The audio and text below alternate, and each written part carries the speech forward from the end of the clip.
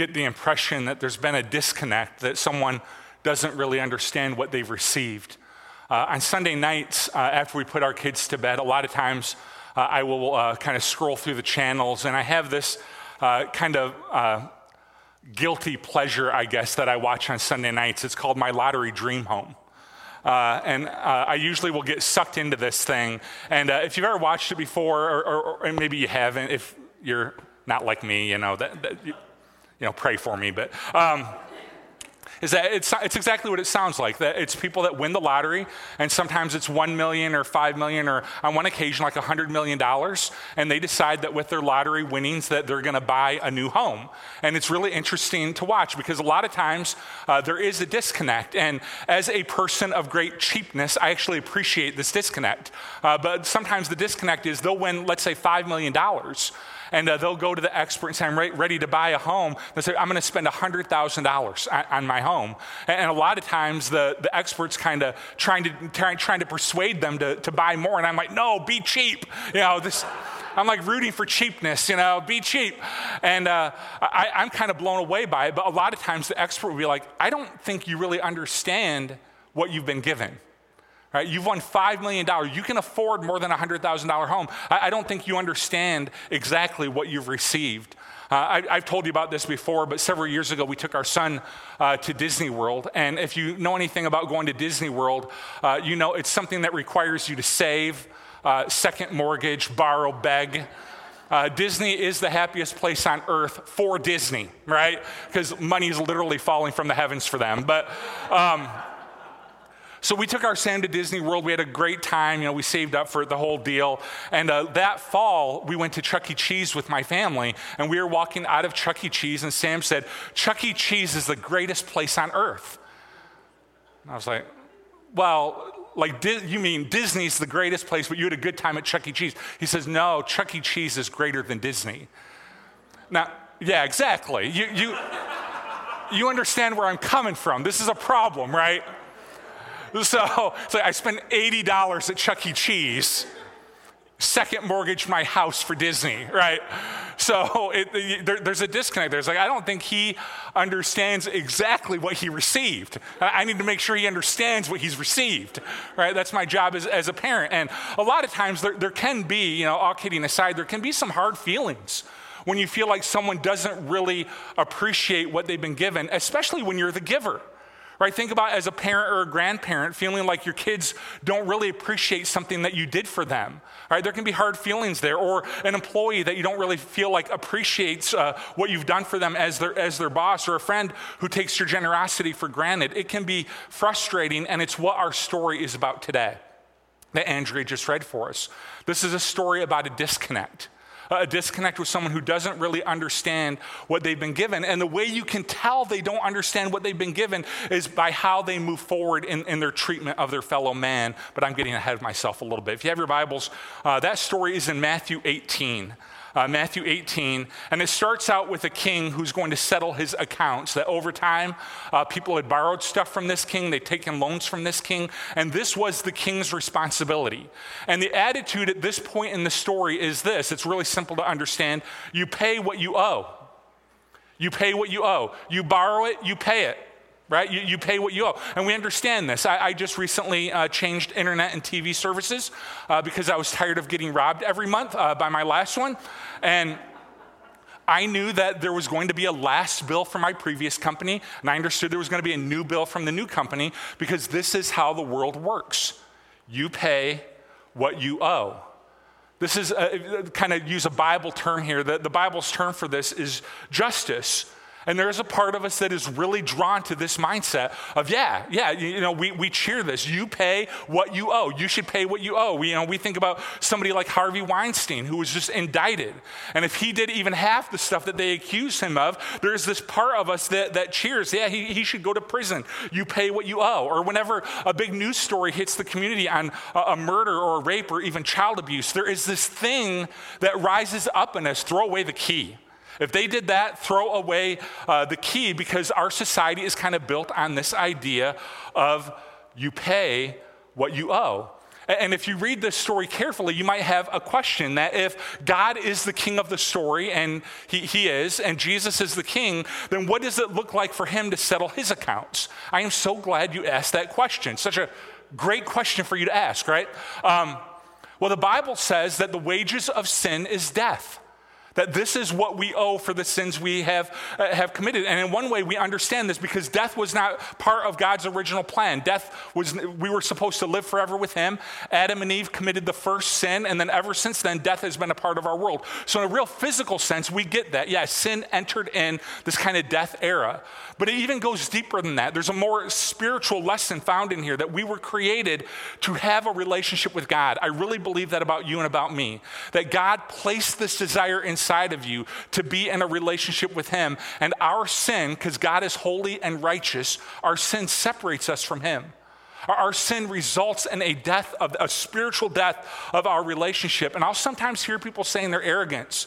I had someone actually say this just the other day. I just want God to treat me fairly.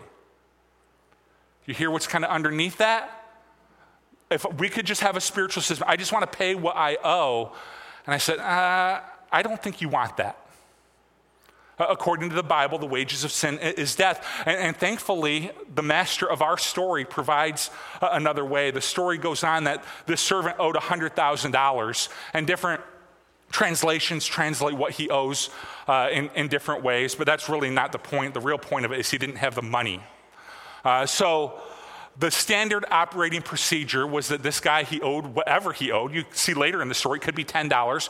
If you can't pay what you owe, because that's the kind of paradigm at this point in the story, if you can't pay what you owe, you go to debtor's prison. Now, in the United States, we have outlawed debtor's prison, so we don't really understand this. You're not going to prison for your visa bill. Somebody say amen, right? You're not going to prison for your visa bill, all right? We've outlawed debtor's prison, but in this day and age, the most common reason somebody was in prison was debtor's prison, and there's a couple reasons for that. One is it just was a very common thing to have happen, but the other is for most other crimes, you were just killed, right? So for debtor's prison, you would go to prison, and the interesting thing about debtor's prison was that the way you were treated was directly kind of decided by the person you owed money. This is how the system was set up. So you owed somebody money, they had you taken to debtor's prison, and then that person, if they were kind of mean and harsh, they could go to the prison and say, I want you at 10 a.m., I want you to beat them. Every day at 10 a.m. I want you to beat them, or I want you to deprive them of meals. It was completely determined by the person you owed the money to. If you were really owed a kind-hearted person, they could actually arrange for you to be out of prison so that you could begin to earn money to pay them back. And it's obvious that the master and king in this story has a kind heart because of what happens next. This guy's going to debtor's prison, and here's what the text says. At this, the servant fell on his knees before him and wanted to. If you underline in your Bible, I want you to underline this. Be patient with me. Be patient with me, he begged, and I will pay everything back. This is really interesting to me at this point in the story. He doesn't ask for mercy. Did you notice that? He's going to receive mercy. He doesn't ask for mercy. He asks for patience because he's still operating under this justice mindset when it comes to his salvation. He's operating under this mindset of, I will pay what I owe. Just give me more time. And I think a lot of Christians still operate, despite mercy and grace having come to us, a lot of Christians still operate with this mindset, this I will pay what I owe. Just give me time. I will volunteer in kids ministry till Jesus returns. Right? I will give. I will attend as many services as is required. We can't perceive grace. We can't perceive mercy. So a lot of us are walking around with a justice mindset. I can't even fathom mercy for what I've done. God, just give me some patience. Just give me some time. I will pay back everything that I owe. And I find that it leads to two places in most Christians that operate under this mindset. It leads to two places. One is pride. That we delude ourselves into believing that we can cover our own sins with church attendance and being nice to our neighbor and being a good person. And they underestimate the holiness and perfection of God, and they overestimate their own righteousness. That's what happens when you do that. That you're underestimating that if you think you can pay God back, you're underestimating his holiness and righteousness, and you're probably overestimating your ability to do that. All right, so pride, the other thing it leads to is despair. That a lot of people walk around with this crippling fear of the afterlife. Have I done enough? Have I served enough? Have I been faithful enough? Are God and I going to be okay? Have I done enough? And on question number 1, have I done enough? The Bible's really clear on this. No, you haven't done enough. You haven't. The Bible says that even our righteous deeds to God are like filthy rags. So question number 1, have I done enough? No, you have not done enough. Question number 2, are God and I okay? Yes, because Jesus has done enough. That's grace. That's mercy. It's not that I've done enough. Grace and mercy is Jesus has done enough. And this is the flow of the story. The servant begs for patience. I'll pay everything back. I'll do whatever it takes. And the master, the God figure of the story, the Jesus figure, he offers mercy. He offers mercy. He offers something that this guy didn't even know was possible. Let me show you this in the story. It says, the servant's master took pity on him, canceled the debt, and let him go. That's what's being offered, is the master absorbs the debt. I mean, somebody's going to pay the debt. So the master absorbs the debt. He took the debt. In a way, you could say he paid it. And do you see the good news in this story? I'm laying it on pretty thick, and so is the story, right?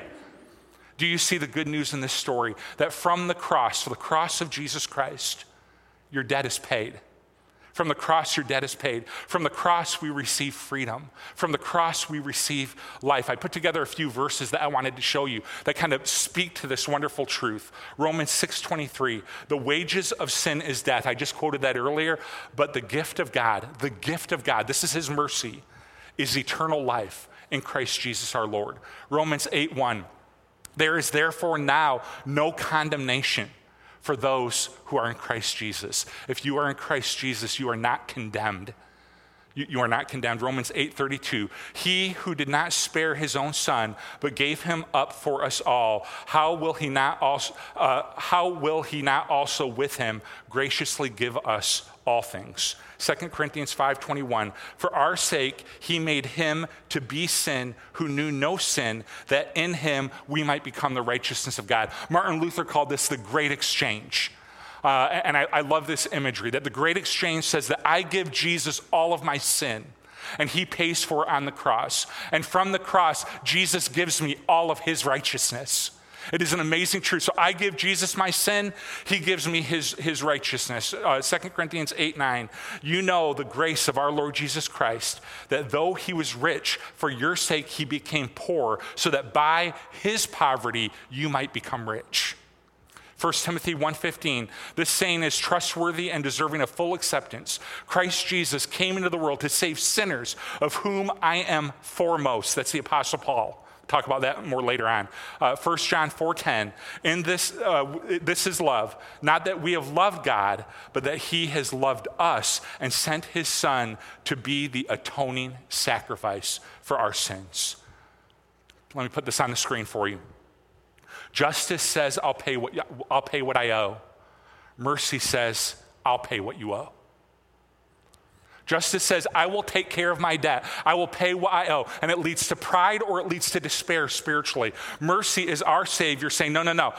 From the cross, I will pay what you owe. And I'll tell you, there's the number one way you can tell if this has found its way into your heart and into your mind is this: does grace flow to other people in my life? Because if I truly, you see this arc in the story, that if I truly understand and celebrate and am moved by what I just described to you, it is like a river, that it flows to me and that it flows through me and it flows to other people. Grace is like a river in that way. So now sometimes there's a log jam, right? Sometimes we have a little log jam. Something happens and the river stops flowing for a little bit and we have to work that out. But the way grace is intended to work is it flows. It's like a river. It flows to me, it flows through me, and then it flows to other people. And there is a disconnect with the servant in this story. The servant goes out and he finds a guy that owes him $10. Remember, he has been forgiven $100,000. He goes and finds a guy that is $10. The friend doesn't have it. And look at what happens. He grabbed him and began to choke him and said, look at the terminology. And he said, pay back what you owe me. Pay back what you owe me. Grace has clearly not found its way into his heart. He immediately goes to his justice mindset. Pay what you owe. This is the way it works. We pay what we owe, we pay what we owe, we pay what we owe. Except for the master has just said to this guy, I'll pay what you owe. I'll pay what you owe. I'll take care of your debt. And word gets back to the master, and he says, listen, you wicked servant, I canceled all that debt of yours because you begged me. Shouldn't you have had mercy on your fellow servant, just as I had on you? And like I said before, this is a story about a disconnect. This is a story about a disconnect. There is a disconnect with this guy. He is not understanding the grace he has been shown. He's not understanding the mercy he has received. He's not understanding the kindness that has been expressed to him. And he goes out, finds a guy that owes him $10, and he absolutely blows up for it. The way we can tell if we really understand God's grace and God's mercy is our treatment of other people. And I want to tell you, I'm going to put it up on the screen for you. I think what's going on in this story, and this is just kind of my opinion, because the text admittedly does not come out and say this, but I think, just reading between the lines, I think this is also a story of entitlement. That entitlement is the enemy of grace. Entitlement is an attitude that says, I deserve good things because I am a good person. And it is human nature to have a high view of my entitlements and a very low view of yours. So let me kind of use an illustration of government entitlements. Let's say we're receiving the same entitlement. All right, you and I are. Let's say the government's paying for our cell phone. Government's not paying for my cell phone, but let's say the government is, all right? And I kind of, when I receive that entitlement of the government covering my cell phone, when I think about it for myself, I'll say, well, I need a phone. I pay my taxes. I'm a good citizen. I deserve this. I have a high view of the entitlements I receive. When I describe it for other people who are receiving the exact same entitlement, it will be something like they need to get a job and they need to pay for their own phone. I have a very low view of their entitlements. This is human nature. And I see this in the story. He doesn't appreciate the mercy of his heavenly Father because he thinks he deserves it. He doesn't show mercy because obviously that servant doesn't deserve it. And part of the core of the gospel, and we have to get this in our heart and in our mind, right, is that we don't deserve grace. It's been freely given to us. We don't deserve it. It's been freely given to us. And you know why the argument, what the argument is for why you don't deserve it? The argument is this: it's available to everyone. If you were receiving it because you were good, then this wouldn't also be true, that it's available to murderers, adulterers, and rapists. Right? It's not available to you because you're a good person. We have to understand this. It's not available to you because you're a good person. It's available to you because Jesus is a good person. And Jesus is a kind person. And Jesus is a graceful person. So here's the other thing in this story, and this is where, as I was practicing this morning and writing this week, this is where I'm going to get a little bit of tension, and that's okay. I want you to hear me out then. Here's what I see in this story. If grace is like a river, and grace flows to me first, and then it flows through me, and it flows to other people, grace is at its biggest, and grace is at its widest when it flows to me. When it flows through me and it flows to other people, it is narrower and smaller. And here's what I mean by that. The grace I have received from Jesus is bigger than the grace I'm being asked to show. All right? So the grace I have received is bigger and better than the grace I'm being asked to show. You see this in the story. The first guy receives a gracious gift of $100,000. It flows through him. Then he's being asked to forgive $10. So grace that I have received is bigger than the grace I'm being asked to show. Now, I'm guessing that statement might be met with a little bit of suspicion and maybe even anger because I don't know you and what's been done to you. Right? And so you're thinking, you don't know what grace I'm being asked to show. You don't know what's been done to me. You don't know what I'm being asked to forgive. And that absolutely is true. So let me make a big kind of broad argument for a minute. And this is going to be a little bit cerebral. So just kind of stick with me. But I want to make an argument to you for why the grace that has been shown to me is bigger than and better than the grace I'm being asked to show others. There's 3 points because I'm really preaching today. All right? So they're not alliterated, so I failed there. But all right, but I wanted to be clear versus alliteration. All right, here's point number 1.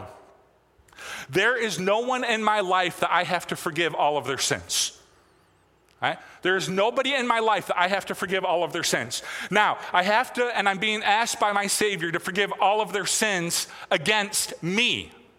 So if somebody lies to me, if somebody hurts me, if somebody gossips about me, if somebody robs me, I have to forgive that.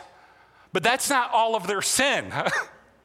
Right? That's all of their sin against me. That's not all of their sin against others, and I'm not being asked to forgive that. I'm being asked to forgive sin against me. And the same is true for me. Jesus forgives all of my sin, not just the sins I commit against you. So that's point number one. His grace is bigger and better because Jesus forgives all sin that separates us from God. All sin that separates us, Jesus forgives. There is nobody in my life I have to do that for. Nobody. All right? That's point number one. Point number two, and this should go without saying, but Jesus is more holy than we are. So sin is more of an affront to Jesus than it is to me. Now, don't mishear me. There have been times I have been devastated and angry by sins committed against me, but I honestly think that is like a tiny glimpse of the holiness of God, that we even have that reaction, because I don't always have that reaction. I don't know if you've ever had an experience like this, but I've had people come up to me and say, I need to seek your forgiveness. I said, well, okay, what's, I have no idea what they're talking about. What's going on? And they say, well, I said this or I did this and now I feel bad. Will you forgive me? And I'll say, I'll forgive you, but then I'll usually say, that wasn't a big deal to me, right? That wasn't a big deal to me. Now, Jesus died for that sin, but to me, it's not a big deal. You know why? Because Jesus is more holy than I am. And so my reaction to sin is not always the same as his. So in that way, Jesus' sacrifice is greater and bigger than I am, than mine is. And the third argument is this: grace costs Jesus more than it costs me. Grace costs me the ability to continue to bring up your past sins. Grace costs me that. Grace costs me the ability to hang on to a wrong and stew over it. Grace costs me that. Grace costs me the ability to get others on my side and tell me that I'm right. Grace costs me very little. It does. And I've had some stuff done to me, just like you have. Grace costs me very little. The grace for the whole world cost Jesus his life. And believe me, I don't say that to make you feel guilty. I really don't. You know what I do? You know why I'm saying all this? I want us to feel overwhelmed. I want us to feel overwhelmed by the bigness and the greatness of his grace. And I want us to understand that when his grace comes to us, it is at its widest point. It's at its biggest point when it flows to me. And then when it flows through me to other people, it's like a $10 debt. I want us to be overwhelmed by the grace of God so it can free flow to others. You know what the Apostle Paul said? I read the text to you earlier. The Apostle Paul said one time, now think about this for a minute. The Apostle Paul, who started a bunch of churches, who wrote a good chunk of the New Testament, right? Really holy guy, really big time grace guy. We'll talk about that more as the story I want to tell you unfolds. The Apostle Paul said one time that he was the chief of all sinners, right? Now that's a big deal on its own, but do you know what year Paul wrote that he was the chief of all sinners? Paul wrote that by most experts in AD 64, all right? Paul wrote that to a young man named Timothy. And that caught my eye this week as I was studying, because you know what else happened in AD 64? In AD 64, there was the Great Fire of Rome. Rome nearly burned to the ground. And most people believe there was a guy kind of in charge of Rome at the time. You've probably heard his name. His name was Nero. Really, really sadistic, kind of evil guy. And most people believe that Nero set the fire in Rome so that he could have an excuse to blame the Christians for it and persecute them. And that is exactly what began to happen, is that the fire burned Rome to the ground. Nero burned the Christians, and he began to do things to Christians in persecution of them that I am uncomfortable articulating from the stage on a Sunday morning. It would make your stomach flip. It would make your heart heavy. It would stick with you in your mind, because it stuck with me in my mind. And that same year that Nero did this, the Apostle Paul wrote, I am the chief of all sinners. No, Paul. You're not the chief of all sinners, Paul. You know who the chief of all sinners is, Paul? Nero. Paul, you are not the chief of all sinners, but Paul refused to compare himself to other people because Paul understood that when you compare yourself to other people, you're always going to come out ahead and it's going to diminish your view of grace. So Paul just refused to do that. Instead, he looked at the gravity of his sin. He looked at the consequence of that sin, and he chose to be absolutely overwhelmed by the grace of his Lord and Savior. Grace that would forgive sin after sin after sin. Grace that would forgive his past. Grace that would forgive his present. Grace that would forgive his future. Grace that allowed him to be an apostle even though he persecuted the church before. And I don't think I'm doing this text justice, but that's really what I want for us this morning, is I want us to stop comparing, to stop doing that whole thing, I'm better than my neighbor, I'm better than this family member, to stop doing the comparison thing and just agree with Paul, I am the chief of all sinners, and I am overwhelmed by the grace and kindness of my Lord and Savior expressed to me through the cross. And I think if we can get in a position where we are overwhelmed by his grace, that river will flow through us and it will flow right to other people. Now, there's an elephant in the room. I'm kind of done with that section of it. There's an elephant in the room, and that's the end of the story. So let me reread that to you, where the master gets really upset about how the servant has treated his friend that owed him $10. It says, the master called the servant in. We have to address this. You wicked servant, he said, I canceled all the debt of yours because you begged me to. Shouldn't you have had mercy on your fellow servant just as I had on you? In anger, his master handed him over to the jailers to be tortured until he should pay back all that he owed. That doesn't sound good. All right. This is how my heavenly Father will treat each of you unless you forgive your brother or sister from the heart. It's like, that's kind of scary. Right? When you read that text, and it's like, what exactly is going on here? And let me tell you what's not going on here. One is this is not a reversal of grace. Right? You've got this whole story of grace, and then it comes to this at the end. This is not a reversal of grace to legalism, where all of a sudden Jesus is flipping the switch and saying, you have to do this to be saved. If you can't forgive the people in your life right now, then I'm going to hand you over to the jailers to be tortured like the guy in the parable. This is not a reversal of grace. Our God is a God of grace. Now, so what is it? Walk with me for 2 minutes here. Just stick with me for 2 minutes, and I think we can see what's happening here. I think in every parable, if I can give an overarching view of parables, in every parable, the point of the parable is Jesus is teaching us what life is going to be like in his kingdom. All right? So you got to read every parable that way. This is what the kingdom of God is like. This is what the kingdom of Christ is like. And in this Savior, in this story, we find a Savior in the story who is full of grace and mercy. That grace flows to you, it's available to you, and that grace is available to your worst enemy. That grace flows to you, and that grace flows to them. So it just makes sense that our Savior in this story, who is full of grace, who is full of mercy, who is full of kindness, it just makes sense that his kingdom would be full of grace and mercy and kindness. That's the point of the parable, that in the kingdom of God, for anybody that wants to be a part of the kingdom, we treat each other with grace and mercy. That grace and mercy are required as you follow Jesus, that he commands us to live this way. He commands that we be overwhelmed by his grace, and then we show that grace to other people. This is what life is like in the kingdom. And then I'm going to put this question on the screen for you, because this is the question of the parable. Do you want to live in that kingdom? That's the question of this parable.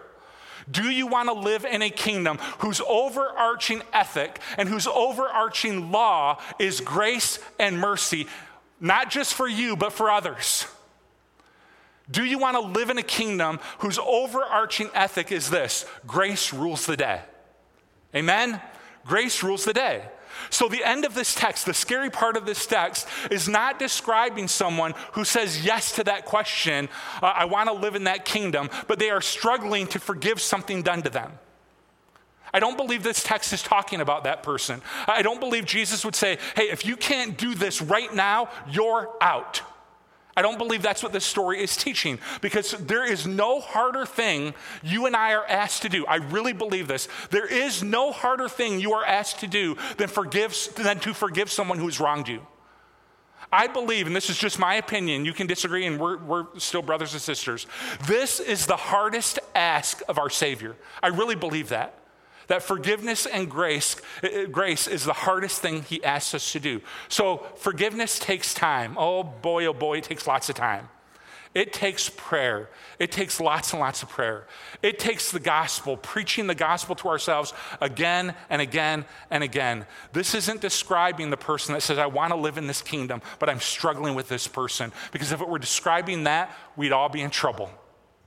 Because grace and forgiveness are hard. As you read the parable, here's what I believe this is describing. It is describing someone who is unmoved by the grace of the King. It is describing someone who is unmoved by forgiveness. It is describing someone who is unmoved by Jesus. And it is describing someone who does not want to live in a kingdom whose overarching ethic is grace. They don't want to. They'd like to live in it for them. But they don't want to live in it where others can receive that grace. They would rather hang on to their anger. They would rather hang on to their resentment. They would rather hang on to their bitterness than they would Jesus. They don't want to live in a kingdom of grace. They want to live in a kingdom of justice where everybody pays what they owe. And they have deluded themselves to thinking they can do that. And they have deluded themselves into believing that they have done that and that they get good because they are good and others get bad because they are bad. It is karma. It is not the gospel. And it is a lie that we receive good because God is good. We receive mercy because Jesus is merciful. We receive love because he is love. We don't receive good because we are good. We receive good because he is good. And so I believe that the last portion of this text is describing someone who says, I don't want to live in that kingdom. I'm fine to live in a kingdom where I get good because I've been good. I want to live in a justice kingdom. I don't want to live in a kingdom where grace and mercy are available to all sinners. I don't want to live in that kingdom. So there's a question involved with this parable that we have to answer. Do I want to live in a kingdom whose overarching ethic is grace? Because this is the kingdom of Jesus. And I don't know about you, but I do. I want to live in a kingdom of grace because I need it every day. And sometimes it is hard to show it to others. But you know what I need to do? When it's hard to show to others, that is a kind of red light to me that I need to be overwhelmed by the grace I've received again. I need to take a chapter out of the book of Paul and say, I am the chief of all sinners. What about so-and-so? No, don't say that to me. I am the chief of all sinners, and I have been forgiven so much, and I want to show that to other people. And so we're going to celebrate that right now. We're going to celebrate this kingdom of grace, and it's messy and it's hard, but we want to celebrate that we live in a kingdom with that ethic, that if you're here today, that grace is available to you. You may not like it right now that grace is available to others, but understand that grace is available to you. And I'm going to have the tech team put those gospel passages back up on the screen while we serve communion. And I just want to read through those passages again and again and just ask God to help us be overwhelmed by his grace, to be overwhelmed by his mercy, to be overwhelmed by his kindness. Help us, God, to be overwhelmed. And so we're going to serve communion here and celebrate this ethic of our kingdom, that grace and love is available to each and every one of us. And you'll find 2 cups stacked on top of each other. One has some bread representing Jesus' body. The other has some juice representing his blood. And I just want you to celebrate grace. I want you to allow it at its widest point to come to you, and then to begin to think about how it can flow through you to other people. What is God asking you to forgive? What is God asking you to show mercy about? Let's pray together. Heavenly Father, we thank you for Jesus. We thank you for his grace. We thank you for his mercy. And as I was walking yesterday, walking our dog, my prayer remains the same, that we as a church would be overwhelmed by your grace and that we would want to live in this kingdom of grace, a kingdom where grace is shown to us and grace is required of us. But we want to live in a kingdom of grace. And it's hard, and we struggle, and we're not naturally forgiving as a people. But help us to be overwhelmed by your grace right now. In Jesus' name we pray. Amen. I'm going to come back up in just a minute, and we'll receive communion together.